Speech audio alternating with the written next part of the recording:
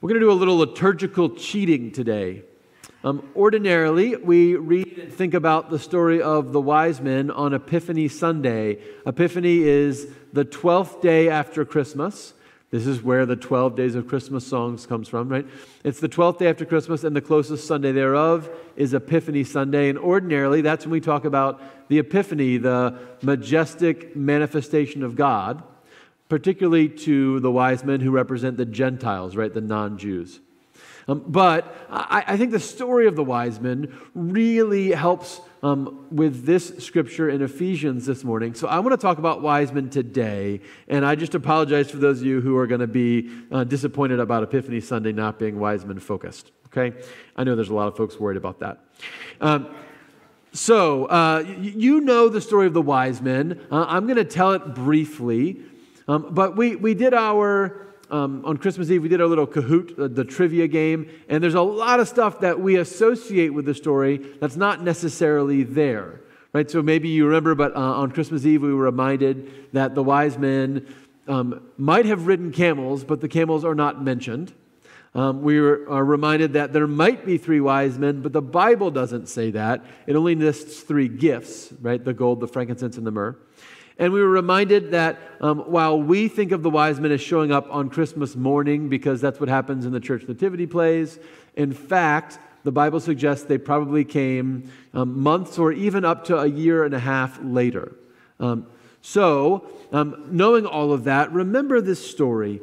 In the time of King Herod, after Jesus was born in Bethlehem of Judah, wise men, and the word doesn't say wise men, it actually says magi. Right? The Greek word is magi. We're translating it wise men. That's not bad, but magi is short for magician, right? Which is not a positive thing in the Jewish world, right? Because the Old Testament forbids magic and sorcery. Magi from the east came to Jerusalem asking, "Where is the child who has been born King of the Jews? For we observed his star at its rising and have come to pay him homage." When King Herod heard this, he was frightened and all Jerusalem with him. And they call together the priests, and they find out, the scripture says, in Micah, that he's going to be born in Bethlehem. Then, verse 7, Herod secretly called for the wise men and learned from them the exact time when the star had appeared. Then he sent them to Bethlehem, saying, "Go and search diligently for the child. When you have found him, bring me word, so I may also go and pay him homage." When they had heard the king, they set out, and there ahead of them went the star they had seen at its rising, until it stopped over the place where the child was. When they saw the star had stopped, they were overwhelmed with joy. On entering the house, they saw the child with Mary his mother, and they knelt down and paid him homage. Then, opening their treasure chests, they offered him gifts of gold, frankincense, and myrrh. And having been warned in a dream not to return to Herod, they left for their own country by another road. Okay, such an interesting story for us. So a few things additionally we need to point out as we read this. The first is, we don't really know exactly who the Magi are. They come from the east, we're told. So that means maybe they are descendants of some of the Persian philosophers and soothsayers and magicians of which Daniel was once a part. That's just conjecture, but it's a cool idea. Could be right. We know that they have enough status that the king of Jerusalem, the king of Israel rather, receives them. So Herod welcomes them and talks to them. And that they have enough wealth, they can bring very expensive gifts. Of course, gold, frankincense, and myrrh being incense and spice of great value. But what's most interesting about this story is that they show up at Jesus' home, in a peasant's home, and these people of great power and wealth and status and influence kneel down and they worship Jesus. They pay him homage. They recognize him as of greater than themselves. And they choose to seek and be subject to Christ. And as I read the 5th chapter of Ephesians, especially that first 20 verses, I think this is exactly what Paul is calling us to do and to be. He's calling us to seek and be subject to Christ. And I know this sounds super basic, but unfortunately it's not, right? Everybody struggles with this. In fact, pastors struggle with this quite a bit. And I read at the end of November a really tragic story about a pastor in New York City. His name was Carl Lentz, and he was the pastor of Hillsong Church, which is a really big congregation. Carl Lentz had not only a large number of members in his church, he had all these celebrities who'd come to his church, like Justin Bieber and Chris Pratt and Vanessa Hudgens. And he had something like 500,000 people following him online. So just kind of a big name and guy and deal. And it came out that he had been having an affair and cheating on his wife, and it had been going on for some time, and it just exploded, right? And his church let him go, and his wife was a pastor there, and she ended up leaving, and it was just tragic. And it made all the headlines. And as it did, I thought, this is a really sad story, but it's not an original one. And unfortunately, we don't always seek and be subject to Christ. So I'm reading a really helpful book for me right now. It's by a guy named Peter Scazzero, and it's called The Emotionally Healthy Leader. And he says, when I first became a Christian, I fell in love with Jesus. I cherished alone time with him while reading the Bible and praying. Yet almost immediately, the activity of my life, doing for Jesus, began to eclipse the contemplative dimension of my life, being with Jesus. I learned early on about the importance of daily devotions to nurture my relationship with Christ, but as I entered ministry leadership, a daily quiet time was simply not enough. It wasn't long before I was engaged in more activity for God than my being with God could sustain. And I think this might have been the challenge for Carl, and I think it's the challenge for us very often. I want to read this again. The emotionally unhealthy leader is someone who operates in a continuous state of emotional and spiritual deficit, lacking emotional maturity and a being with God sufficient to sustain their doing for God. So I come back to the wise men for a minute, and I think, why didn't the wise men just take all those valuables, right, and sell all the gold and the frankincense and the myrrh and give that money to the poor because Jesus is God and he doesn't really need it? Why didn't they say, Jesus, we were so busy working in our soup kitchen and making sure that the homeless had a place to stay tonight and making sure people had clothes and visiting the people in jail and taking care of the sick that we couldn't make it all the way to Bethlehem to see your birth, but we want to let you know that we're thinking about you while we're doing all these things. On some level, the wise men get, right, that none of that is going to ultimately have value if it's separated from seeking Jesus.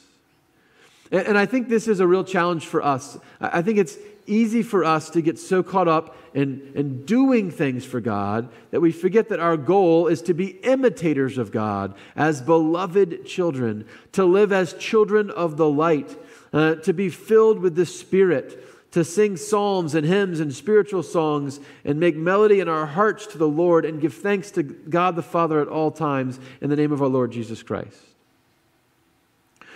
We need to seek and be subject to Christ. We need more Jesus.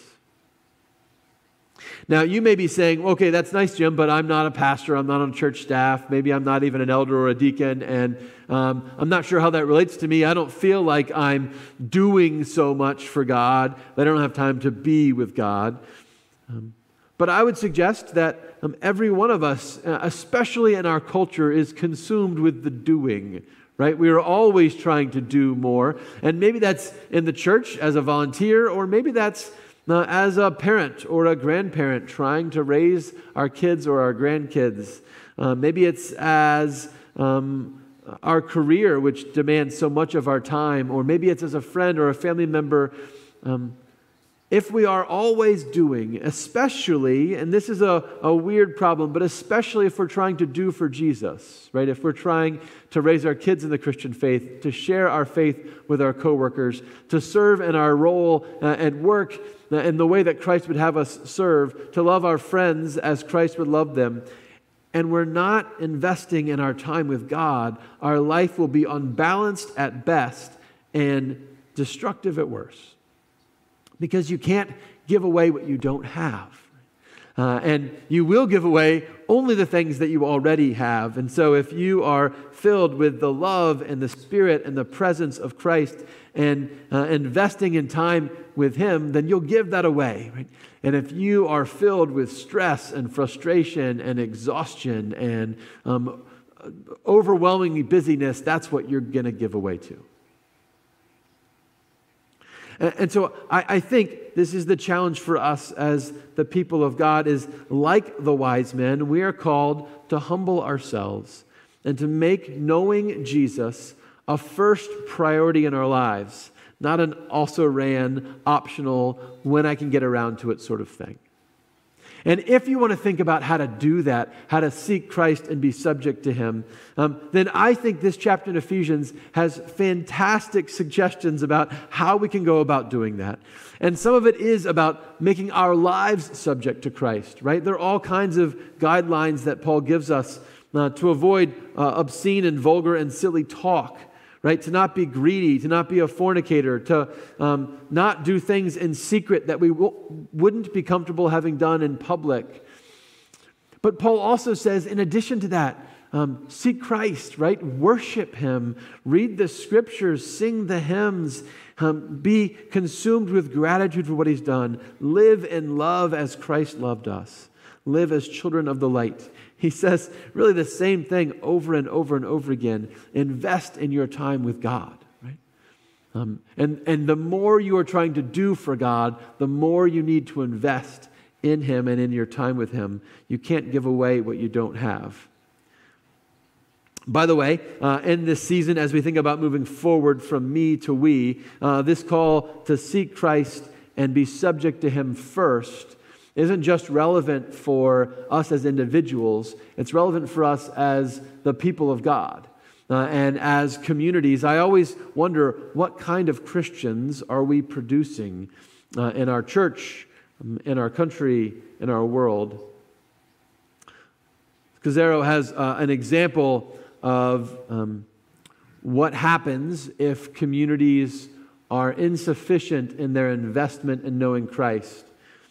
And he says, in the 7th century, the church in AD, the church in Arabia and North Africa appeared prosperous. They had a rich history going back 700 years. They were theologically sophisticated, boasted well-known leaders and bishops, and exercised considerable influence in the culture. Nevertheless, Islam advanced over these Christian churches in a very short time. Most church historians agree the church as a whole was beset by a superficial spirituality that was unable to withstand the intense assault of this new religion.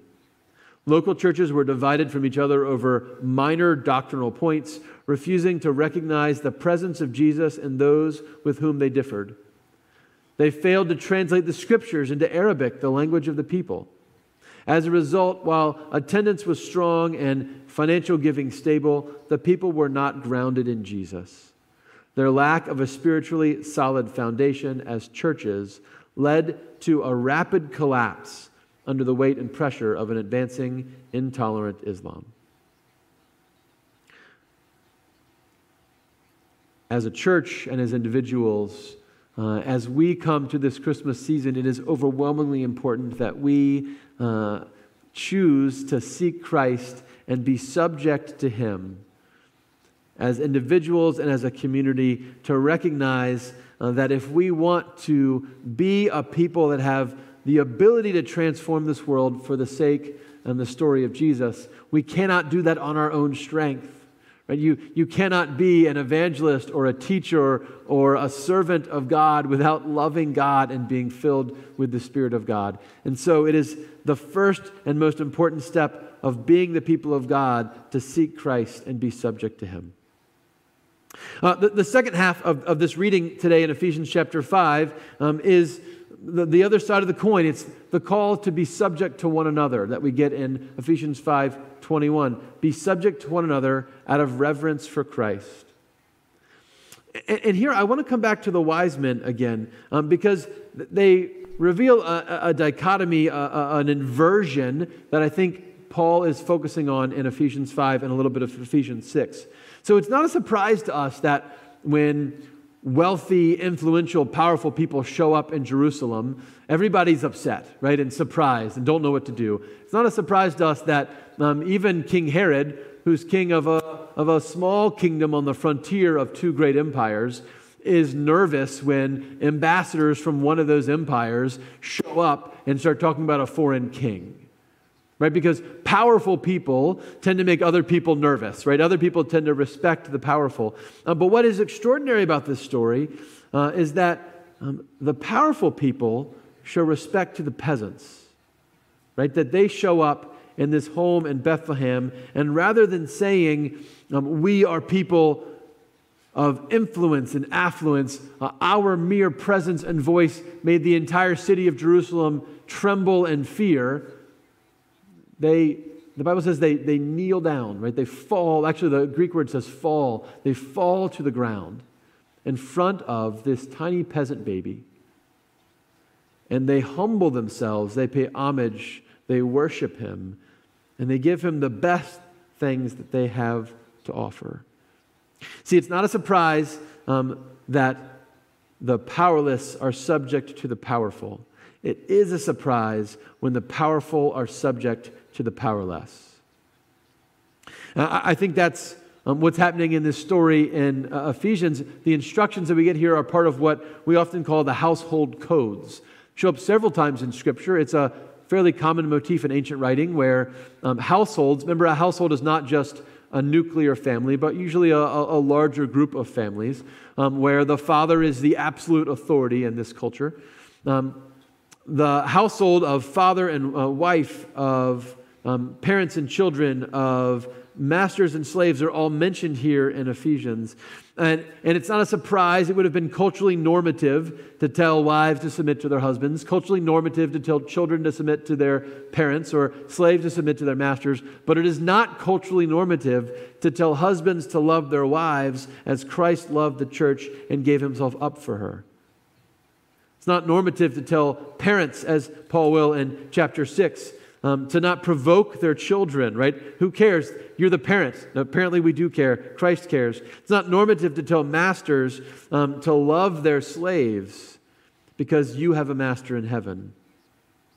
And in this inversion, we get a reflection of Jesus, right? Who is the one who has literally all the power, who gives it up and becomes powerless, becomes subject to us.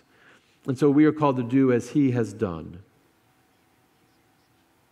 By the way, just a quick excursus on this conversation about husbands and wives, because it's an interesting and important one. It deserves more time than we're going to give it this morning. But as we've said before, it's important to remember that in the New Testament times, in the context where this is written, marriage was very different than we understand it today. Right? So, for example, in the New Testament times, women, if they were allowed to live at birth, they weren't always, were minimally educated, could not be witnesses in a court of law, could not adopt children or make a contract, could not own or inherit property, were seen as less intelligent and less moral, the source of sin, and a continual temptation to men. They lived their entire lives in Jewish and much of Greco-Roman culture under a male authority at all times. So in that context, right, what is said about women submitting to their husbands is relatively tame, and what is said about men loving their wives is relatively dramatic. Just as we don't go into chapter 6 and say, oh, here's some good instructions about how to have healthy slavery, so too we don't go to chapter 5 and say, oh, we have to apply the first century principles on marriage exactly as they were then now. It doesn't make any sense. I'm not suggesting we can't use this to help us think about our Christian lives together as husbands and wives. We can. But applying it without any thought might miss the point of the passage, which is to be subject to one another out of reverence for Christ, which is about more than just respecting each other's rights. It means intentionally elevating the other above myself as an act of love for Jesus, or at the very least, getting down on the level of the lowest person. I think I've made it clear over the years that I am a fan of the TV show The West Wing. And there is a Christmas episode of The West Wing called Noel that tells the story of Josh Lyman's discovery that he has PTSD, post-traumatic stress disorder, from an experience where he was shot. And in the course of the episode, he slowly discovers this is a reality. His coworkers recognize what's going on more than he does. He's in denial. Finally, his boss, Leo, has a counselor come into the White House to meet with him and help him start talking through his issue. And then Leo sits around to see how that will go. And I want to just share with you the little clip of what happens when Josh leaves.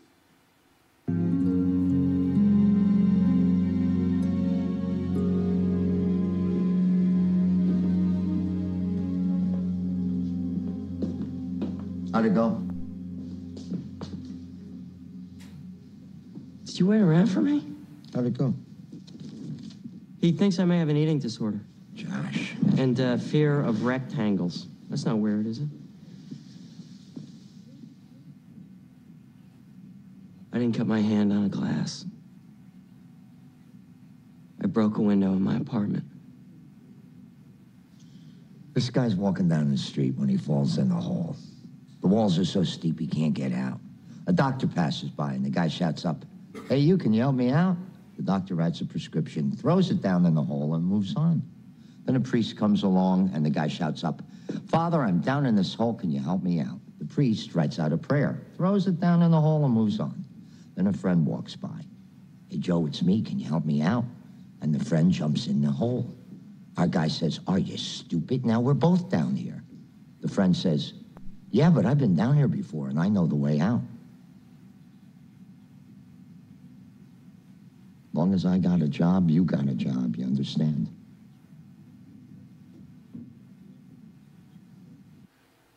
I love that story about a physician, a pastor, and a friend. The Christian life to me seems to be encapsulated in that a little bit. That our world has a race to the top, but Christ calls us to a race to the bottom.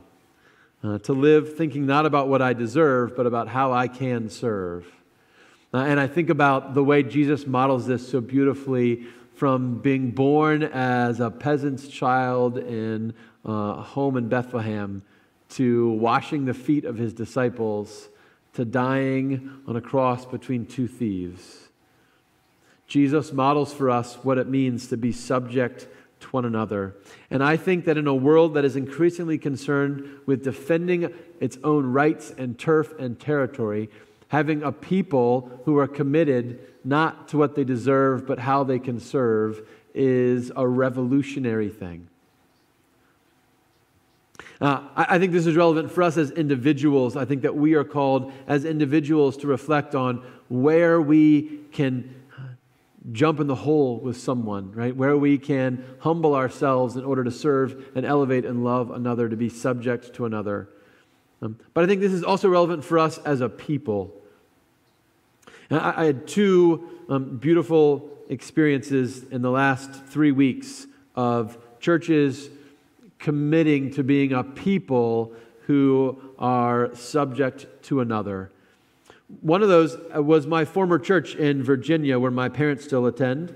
It's in Norfolk, Virginia, and in Norfolk there's something called the Norfolk Emergency Shelter Team, which is an overflow homeless housing operation that happens in the winter months. There's a large homeless population in Norfolk, and the normal shelters are overwhelmed when it gets cold. So many years ago, decades ago, all of the churches and a number of the synagogues in that city got together and they coordinated this plan where every church takes 1 week and invites the homeless population that can't get into other shelters to come and stay in their church. And so this can be 60 to 100 people. They serve dinner, and then they house them over the evening. And of course, volunteers have to stay all night long to help and be available as needed. Then they serve breakfast in the morning, and then folks go off about their day, and they come back that following night. My church in Norfolk had always taken Christmas week because it was the hardest week to do, and it was a larger church, and we could pull it off. However, in this COVID pandemic season, understandably, some of those rules changed. One of those was that they were required to have 6 feet between every person staying in one of their facilities. Well, unfortunately, of all of the many, many churches and synagogues involved in Nest, my former church was the only one who had enough physical space to house 100 people, all spread 6 feet apart from each other.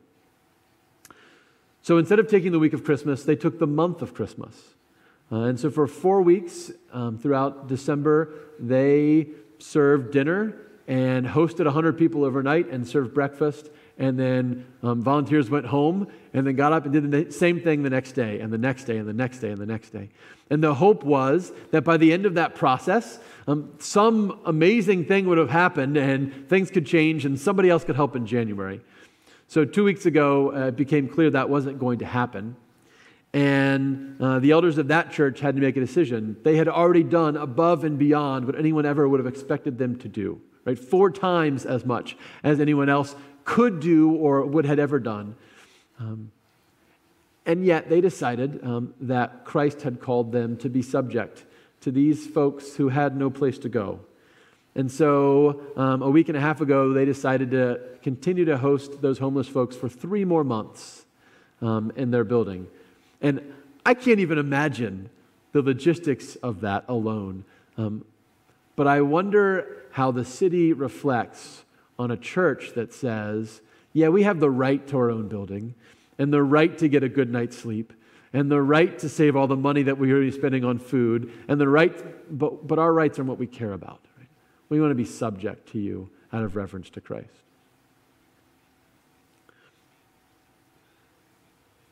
Our church had an experience over the last few days that was super meaningful for me as well.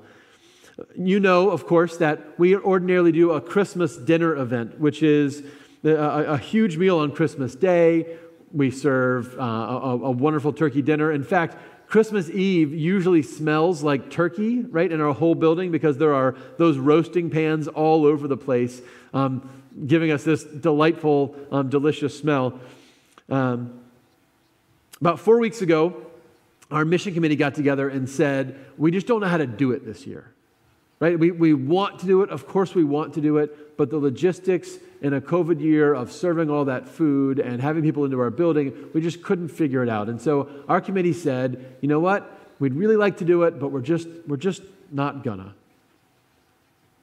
But one person in our church kept saying, you know, I can't stop thinking about all the folks we usually serve. And we started getting phone calls, as we always do on Christmas, with folks saying, hey, are you doing a meal?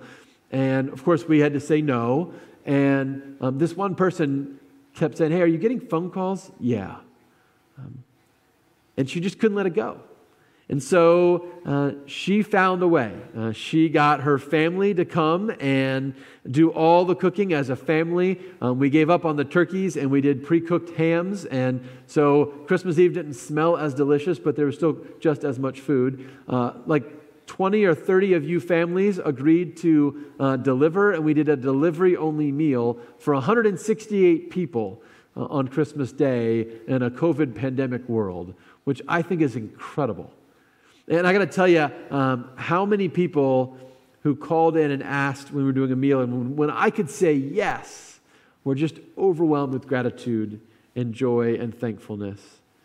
And I thought, it wasn't convenient or easy or even necessary. It would have been so much easier just to say, not this year, but not this church, because we'd rather be in the hole with people than standing up and throwing down prayers and prescriptions. So I want to ask you, where are you and where are we called to be subject to one another out of reverence to Christ? And how do we make sure that in our desire to be a church that gets in the hole with people, that we do it out of the strength of our love for Jesus and not just because that's what good people do or because we feel morally obligated, but because we are so filled with the Spirit and the love and the peace and the joy of Jesus that we are living as children of light. Because that's what Jesus did. Jesus was a jump in the hole kind of Savior. And when God saw us fall, He didn't just walk by. He said, I'm going to get in there. And we're not called to be the Savior. We're just called to be the wise men. We're just called to be those who show up and seek and make ourselves subject to Christ, and then out of reverence to Him, are subject to one another. And then we too will be children of light. May it be so. In the name of the Father, and the Son, and the Holy Spirit. Amen.